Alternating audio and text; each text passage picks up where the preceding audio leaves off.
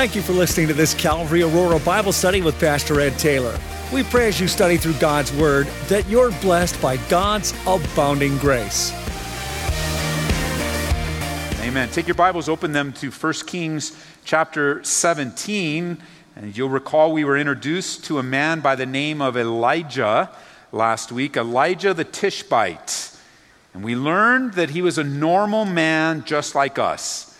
And yet being normal did not limit God from using him in supernatural ways, extraordinary ways. Just like for you and me, being normal does not limit God from using you in supernatural ways.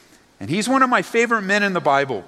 And he'll encourage us in so many different ways. His name, remember, means God is Yahweh, the true God. In the midst of false worship under King Ahab and his wicked wife Jezebel, God is Yahweh. And we pick up in verse 1, Elijah the Tishbite of the inhabitants of Gilead said to Ahab, "As the Lord God of Israel lives, before whom I stand, there shall not be dew nor rain these years except at my word." Then the word of the Lord came to him saying, "Get away from here, turn eastward, hide by the brook Cherith, which flows into the Jordan, and it will be that you shall drink from the brook, and I have commanded the ravens to feed you there." So he went and did according to the word of the Lord, and he went and stayed by the brook Cherith, which flows into the Jordan. The ravens brought him bread and meat in the morning, and bread and meat in the evening, and he drank from the brook. And it happened after a while that the brook dried up because there had been no rain in the land.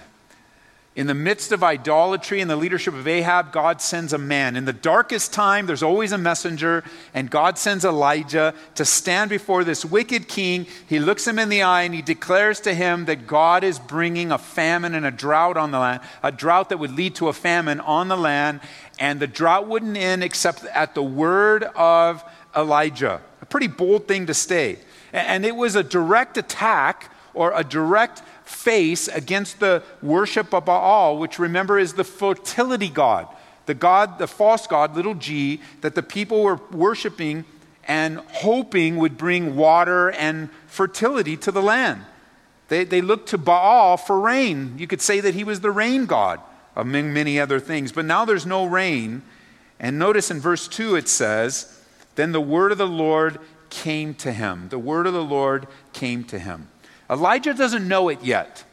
We're reading the life of Elijah in chapters, but Elijah's living his life. Don't ever forget that when you're reading the scriptures, that the people in the Bible are living this in real time, just like you live your life in real time. You don't know how this situation's going to work out. You don't know how long you're going to wait. You don't know how long God is going to bring you out or take you through. We're living it in real time, just like they're living in a real time. Even though we can read ahead. Don't you wish you could read ahead in your life?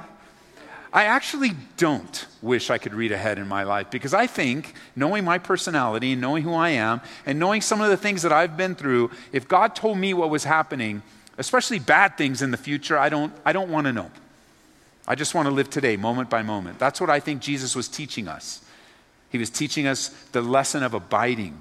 And the lesson of abiding isn't to abide for a day. It isn't to abide for a week. It isn't to abide for a year. It's to abide or to live in and to gain and to receive the source of strength moment by moment. Moment, just today. Just give me strength for today. You can give me hope for tomorrow, but I need strength for today. Now, Elijah doesn't know it yet, but this word will lead him through 3 different scenes of developing his personal faith and trust. While the focus sometimes can be on Ahab and his false leadership and false worship, God is also working through Elijah. And he's learning how to trust God as God raises him up. And you'll see the different scenes in his life: strength, weakness, obedience, disobedience. And to me, it's encouraging, because this is what we experience in our lives.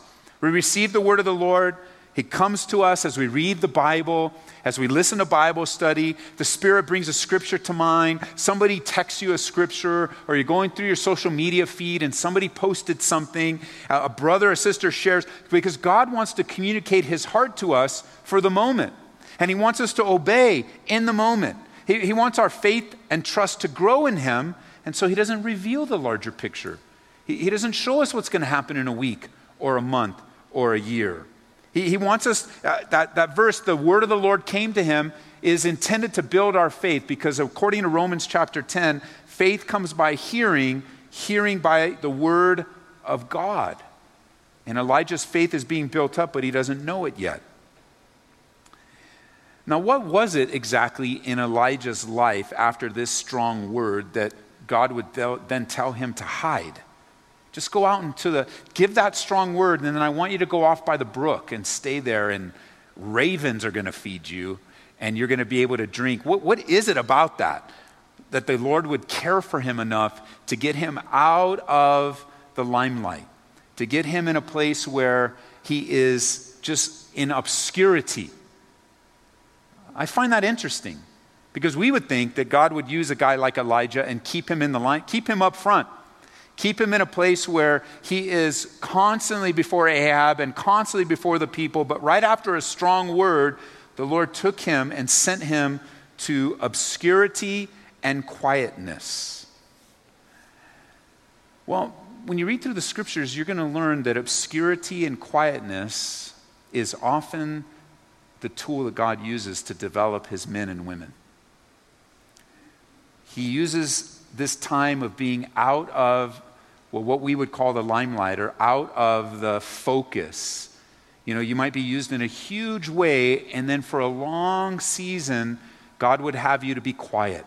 And God would have you get to serve in such, I get to stand before Ahab, and then the very next thing you're receiving food from a raven. And this is a tool that God often uses. And that man, because of our pride, we often come against and resist. We resist that. How could God use me at the brook? How could God use me in obscurity?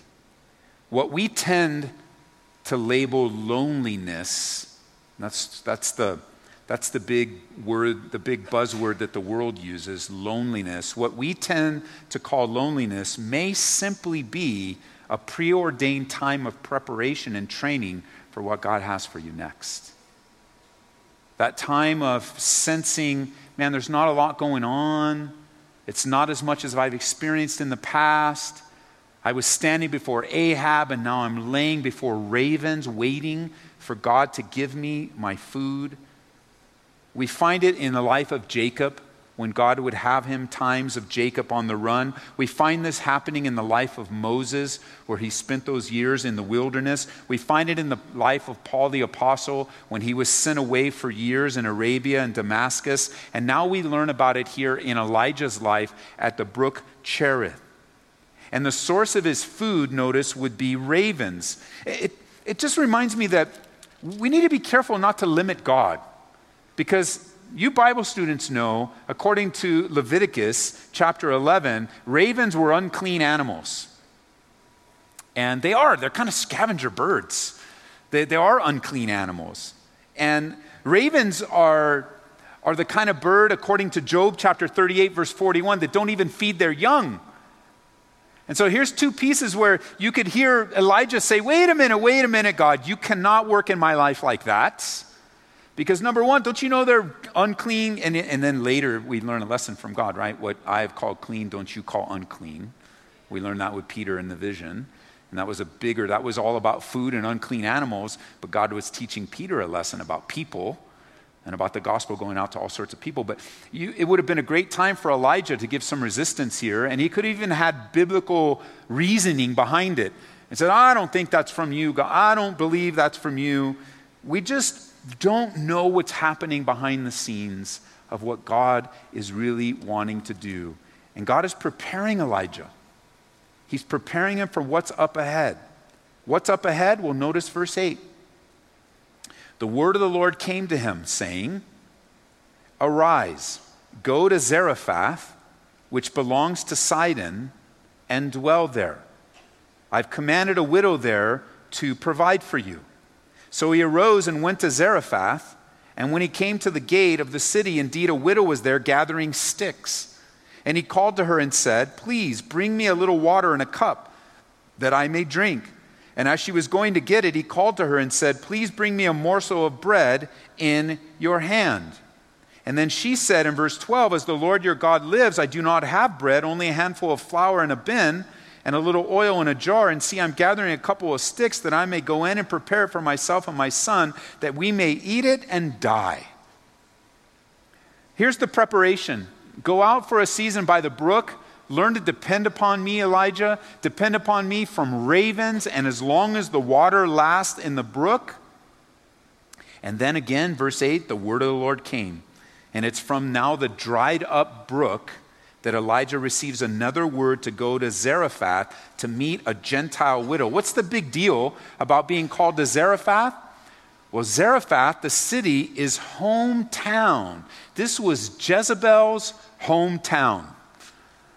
Jezebel, we'll learn, hates Elijah's guts. And we'll learn as you guys read ahead that Jezebel is going to vow to kill him. Not there yet, but God is dealing with Elijah's heart and sends him to this Gentile city to meet a Gentile widow, to the city that was the very heart of Baal worship. And God is calling him into enemy territory where there's an oppressed, hurting woman that needs care. Now, as we were hearing the update, what was going on in Europe, and specifically Ireland, when you have 98.5% of the population that either is anti-God or atheistic or resistant to the gospel, you could say that Ireland is very much like Zarephath. You could say that for just about every city around the world today. You could say that of where you work and where you live. You and I could say that the world is filled with difficult places. Listen, the world is filled with difficult places populated by hurting people. Which one will you look at? Which one will you pay attention to? Because if you pay attention to the difficult place, you may resist going there. Even if the word of the Lord came to you and said, "Arise and go to."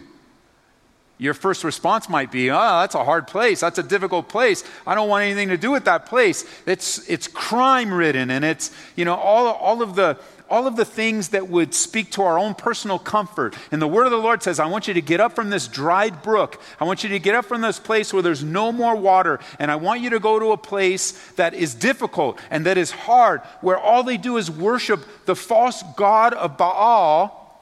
I want you to go to enemy territory." Why? Because there's a hurting person there. There's a hurting person. Widows in that day were poor to the point of extremely poor. She's out collecting sticks. She had nothing. She would have been one of the first ones in the community to run out of food and to run out of everything that would sustain her and her child to life. And yet God saw her and sent Elijah to her. And he comes and he asks for a little bit of water and a little bit of bread.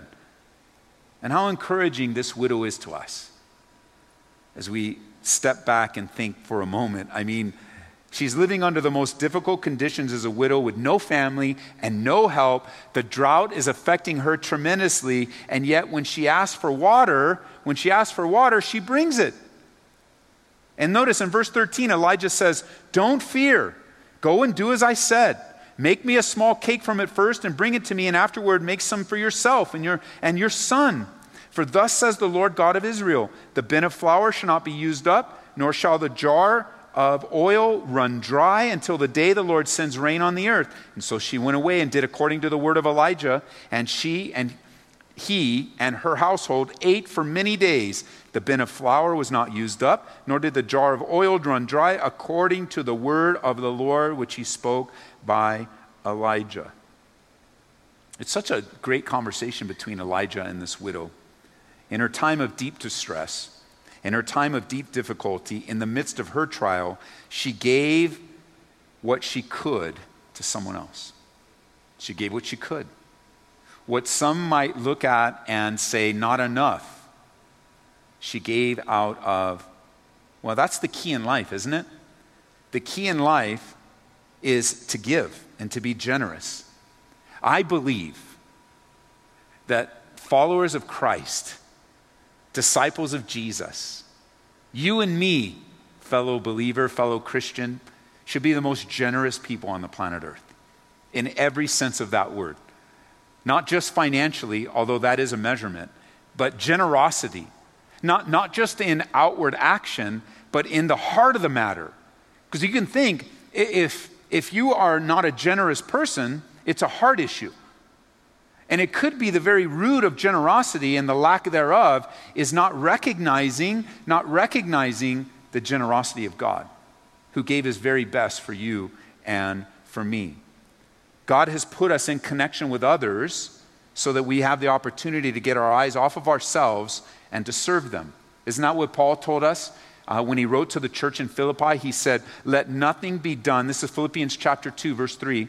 Let nothing be done through selfish ambition or conceit, but in lowliness of mind, let each esteem others better than himself. Let each of you look out not only for his own interests, but also for the interests of others. In Romans chapter 15, verse 1, let me read it to you from the New Living. It says, we may know that these things make no difference, but we can't just go ahead and do them to please ourselves. We must be considerate, in this case, of the doubts and the fears of those who think these things are wrong. We should please others. If we do what helps them, we will build them up in the Lord. He was talking about, meat that was sacrificed to idols, and I like the New Living because it says, look, we shouldn't do things to please ourselves. God has given us freedom to express love, not for selfish ambition, not for selfish gain. The freedoms that we have, if you're going to be one of those believers that magnifies your freedom in Christ, which I think is a great thing to do, magnify it for the purpose of serving others and thinking of others. That's where freedom really gets its best expression, when you begin to think of others more highly than yourself. And so this must have been a tender yet stern conversation. I could see her, I could see in my mind, in my holy imagination, her face is worn and it's tired and she's scared and she's unsure of what will happen. And she gets out and begins to find some sticks, picking up what she can.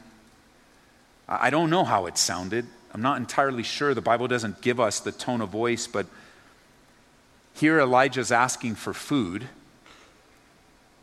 and the widow's thinking of death. Don't miss that. That's what's on her mind. What's on her mind is she's about to die. There's no hope of it getting better, no hope of it improving. It's a desperate time. And in the realm of generosity, Jesus would point out to us, he would teach us. And I can picture this in my mind. Jesus there at the temple watching people give, the Bible says. He was watching them give at the temple. And there was a religious guy, a religious leader, who was making sure that everybody knew how much he gave. And he was blowing the trumpet and getting everyone's attention, because in the temple they had boxes around the temple that were shaped like horns. And that would be the offering box. It's a similar pattern that we use here at Calvary, where we don't take a formal offering where the ushers are coming out and we're passing bags, and neither are we against that. But we have boxes around the sanctuary, and that heart of worship, when you come to church, when you come to the gathering, it's already on your mind. I'm coming to give, not receive. And so the offerings are put in the boxes, or even now you can give online and set it up there. Well, Jesus was there watching people give.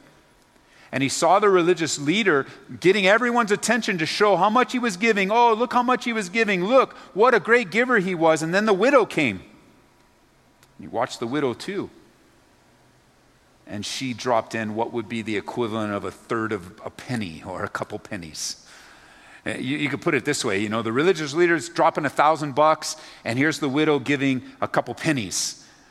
And because we judge outwardly, it would be very easy to say, well, look at him, what great giver he is. Look at how much he gives and how much he loves God and how much he loves the temple.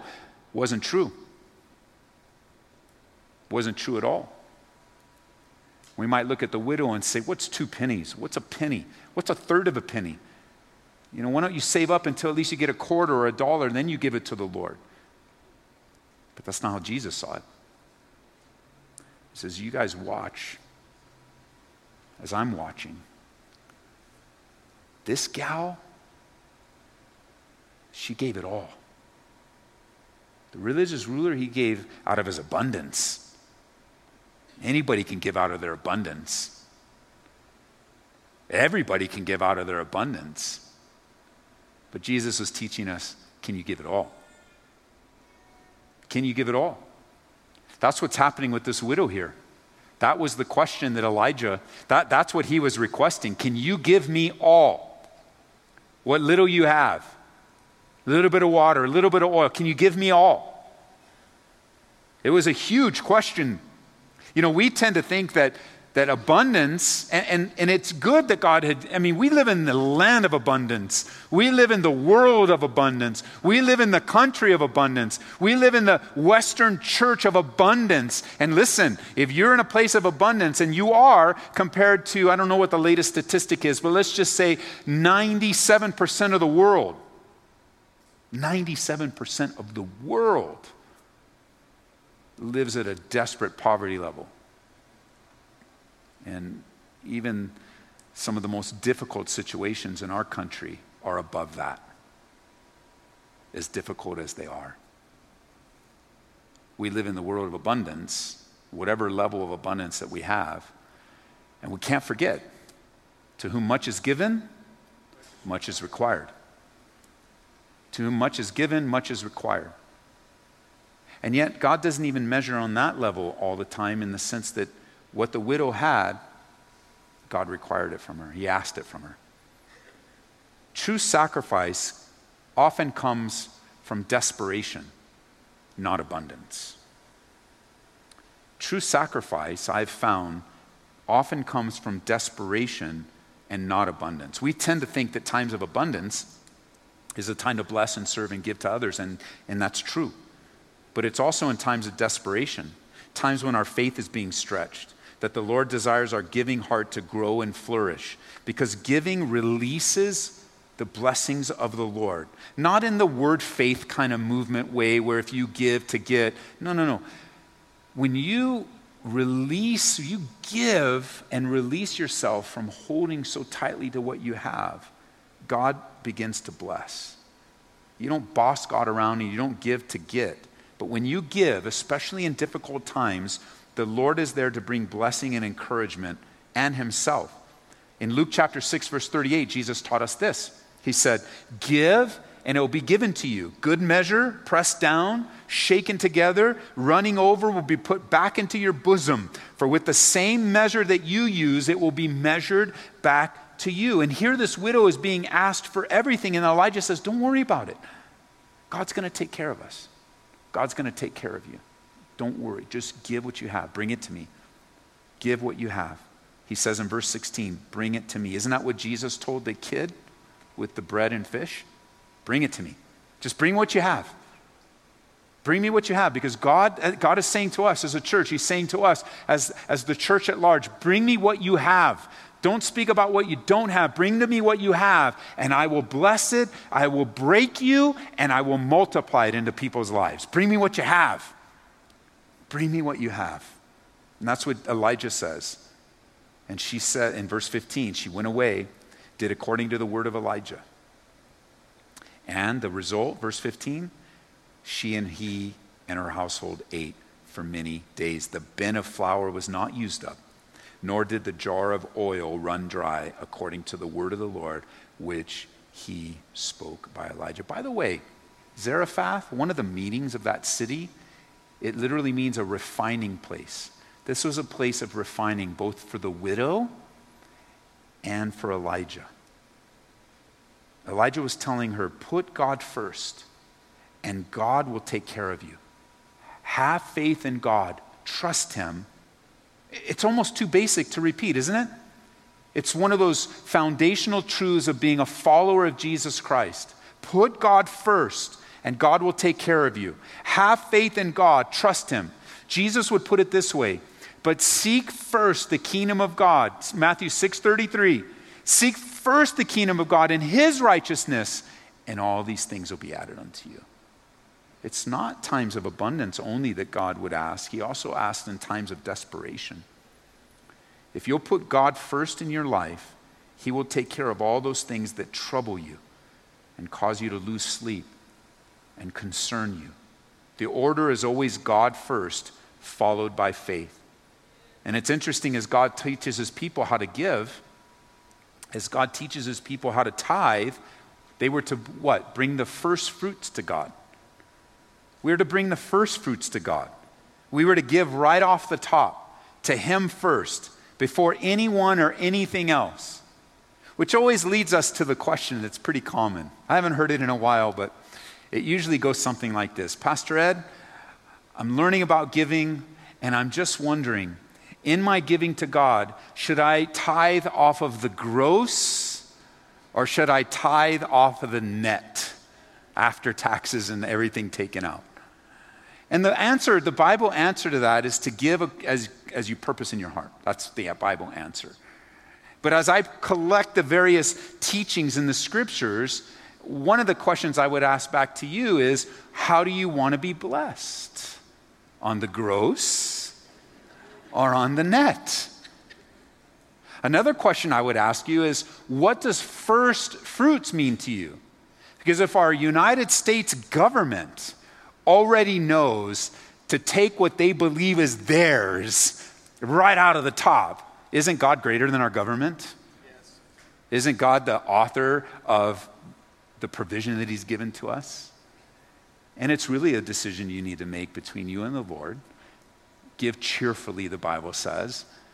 Give to him as you purpose, and where that purpose is not like what you think you should do. That purpose is God's purpose he's put in you.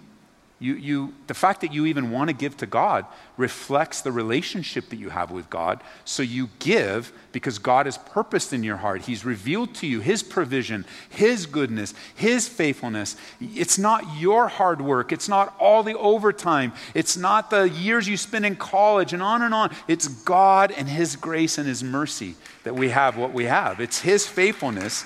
And so to the question of whether you give on the gross or the net, I say go big, because God went big for you. Trust him. It's one of the only times in the scriptures that God will say to you and to me, as he said through Malachi, test me on this. Go ahead. In the realm of giving, test me. Bring to me the first fruits. Bring to me what I ask and what I require, God says. And test me that I wouldn't open up the heavens to you, a blessing of provision. It's a lesson of discipleship in our lives. I know that early on in our walk with the Lord, our relationship with the Lord, giving was a big deal for me, because I would walk into a church that was much bigger than this, and I remember thinking, this church doesn't need my money. And I was living in a time, and I got saved in a time when those big scandals took place. The first time scandal in the evangelical world took place with the televangelists like Jim Bakker and Jimmy Swaggart. And I still recall there were times when my dad wasn't much of a mocker but when it came to those guys ripping people off on TV, he would have none of that. And I remember watching it on Nightline with him at night and seeing the scandal and how they stole millions and millions of dollars from faithful, loving, wonderful believers like you, like me. They completely ripped them off in the name of God. And I remember as a new believer thinking, well, it looks like I sat in a church like this and I looked around with my human eyes and I think, they got it taken care of. It's already here. They don't need my money. And so when the offering came around and they passed an offering there, I might drop $20 in there, which did not in any way reflect 10% of what Marie and I were making at the time, but I was giving. And that was a big thing for me to give to a church. And as God began to mature me and grow me, because here's the thing that you'll find out. I found out the hard way.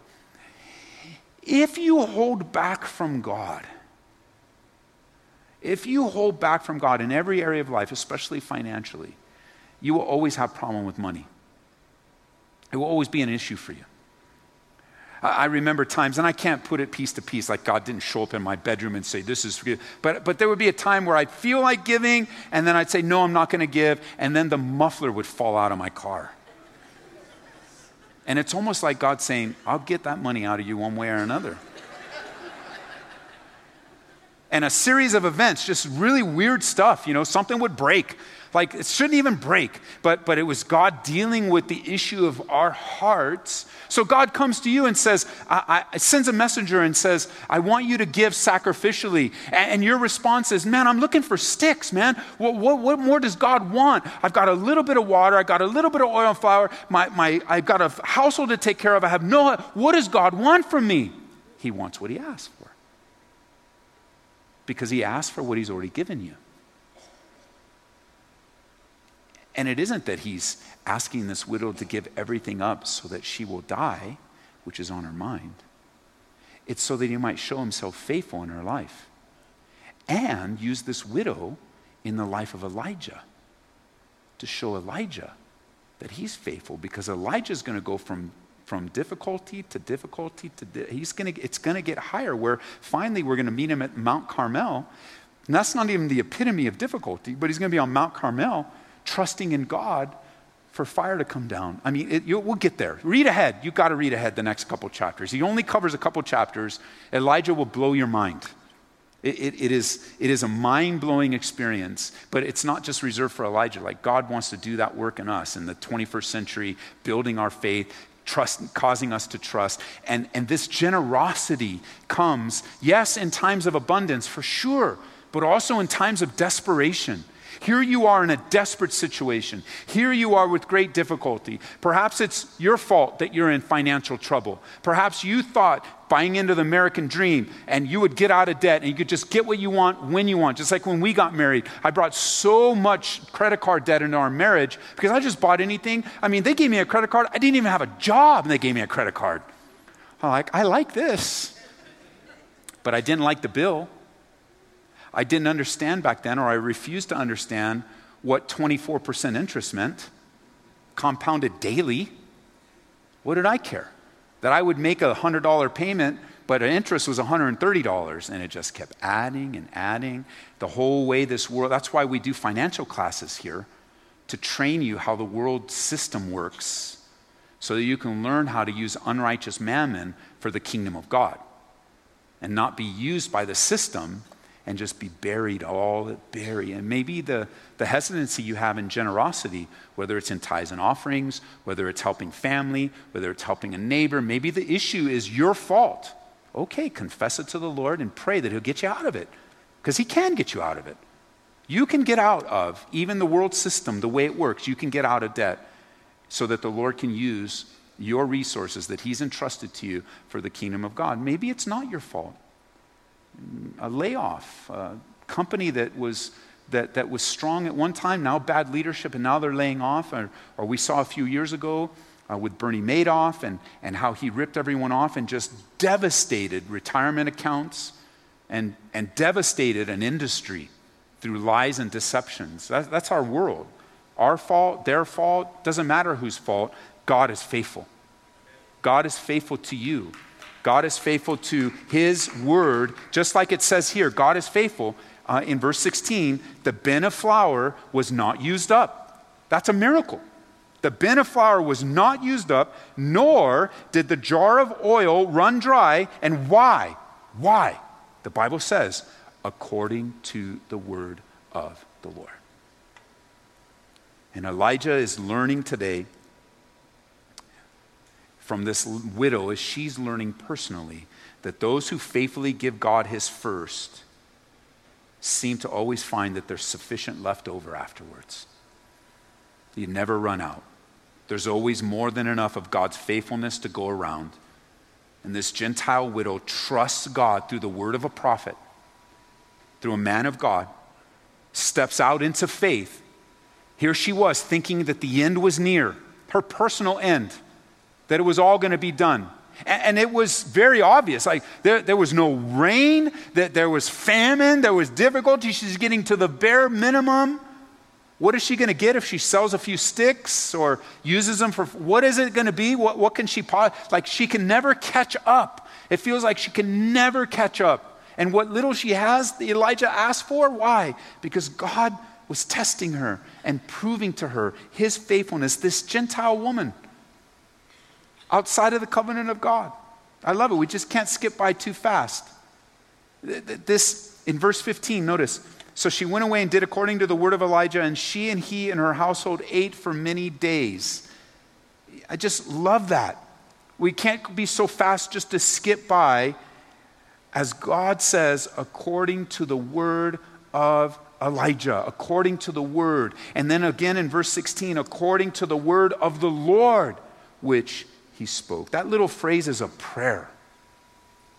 Turn that phrase, church, into a prayer and begin to pray the word of God in your life, according to the promise that he gave you, according to the vision that he gave you, according to the calling that he gave you, matched by the faith that he gave you. Maybe you at one time received the word of the Lord and you were filled with faith, but now here you are and you're down here and your faith is like that jar of oil or that canister of flour. There's just nothing left.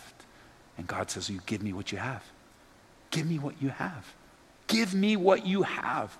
Yeah, you once had, man, all the decisions you made and you were bold and you were obedient. People thought you were crazy and here you are. But now over a few years, there's not much left and you're not so faithful anymore and you're thinking about quitting and you're thinking about throwing in the towel and you're not sure you even heard from the Lord. Listen, God's saying to you today, give me what you have. And then pray the prayer. God, do according to your word in my life. Do according to your word. Some of you need to go home and you need to think of the last time you heard from the Lord and hold on to that. Now, it could be that you're here or it could be that you're not here and you're listening to me. Go back to the word, listen to, or maybe even pray, Lord, send me a prophet, send me a messenger. And send me a text message. You can pray that. God, send me a text message. And he'll put it on someone's heart to send you a text message. And you're like, I didn't ask for a text message from them. You did. You did. You come to a service like this and you say, God, speak to me. I'm not just coming to show face to people. I'm not just coming to, I want to hear from God tonight in my abiding moment by moment relationship. I want to hear from God. I want what little flour I have, what little oil, it's a whole different thing that we could do. We don't have time, but the oil, speaking of the Spirit of God, an unending reservoir, rivers of living water from you through the Holy Spirit. If you don't give and you and I are not generous, we're going to be out picking up sticks when we could have our jars filled with God's faithfulness. What's it going to be, church? Sticks or the faithfulness of God, the goodness of God. And the result of her faith was that her needs were met miraculously and didn't run out, because that's our faithful God. And that's where we'll end today. Father, as we look to Elijah and this widow, and we'll meet her son in our next gathering, we're humbled by the faith and by the faithfulness of both Elijah and this widow, because he had to go get fed by ravens. And if he would have never obeyed being fed by ravens, then he wouldn't have got the second word of the Lord. He would have only, I don't know what he would have been doing. Maybe we wouldn't have the rest of the chapters. He would have found someone else. But he did. He let the dirty birds feed him. And he drank until the brook dried up. And then the word of the Lord came to him again. Isn't that what you're doing in our lives? The word of the Lord comes, the word of the Lord comes, the word of the Lord, that we would have that fresh rhema word from you. That fresh word that we would get it just like manna, that we would just take enough that we need today and not too much. We'd just take enough for now, and then and then on the sixth day we'll take double so we could rest. And we'll take it in and we'll receive from you your faithfulness. And I pray for just a little bit of instruction on giving and how convicting. That's like teaching on prayer. Giving can be convicting because statistics are true that people study church as God. I mean, you know the truth. We don't know the truth, but you know the truth. The majority of people don't give. And how much are we holding back from you, Lord? I don't know. I do thank you for the generosity of this congregation and how you have met every need. I have a lot of friends that, you've given us so much that we can help others. And we do. We always have, even when we were little, even when we were smaller. You set the tone. And we can help this pastor over here, and we can help this church over there, and we can help this gift over there, and on and on and on. Let us be generous. And let us learn, Lord, what it means to follow you. In Jesus' name, amen.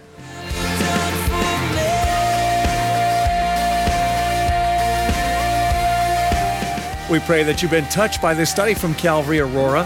For prayer or a copy of this study, call area code 303-628-7200. Be blessed this week in the Lord.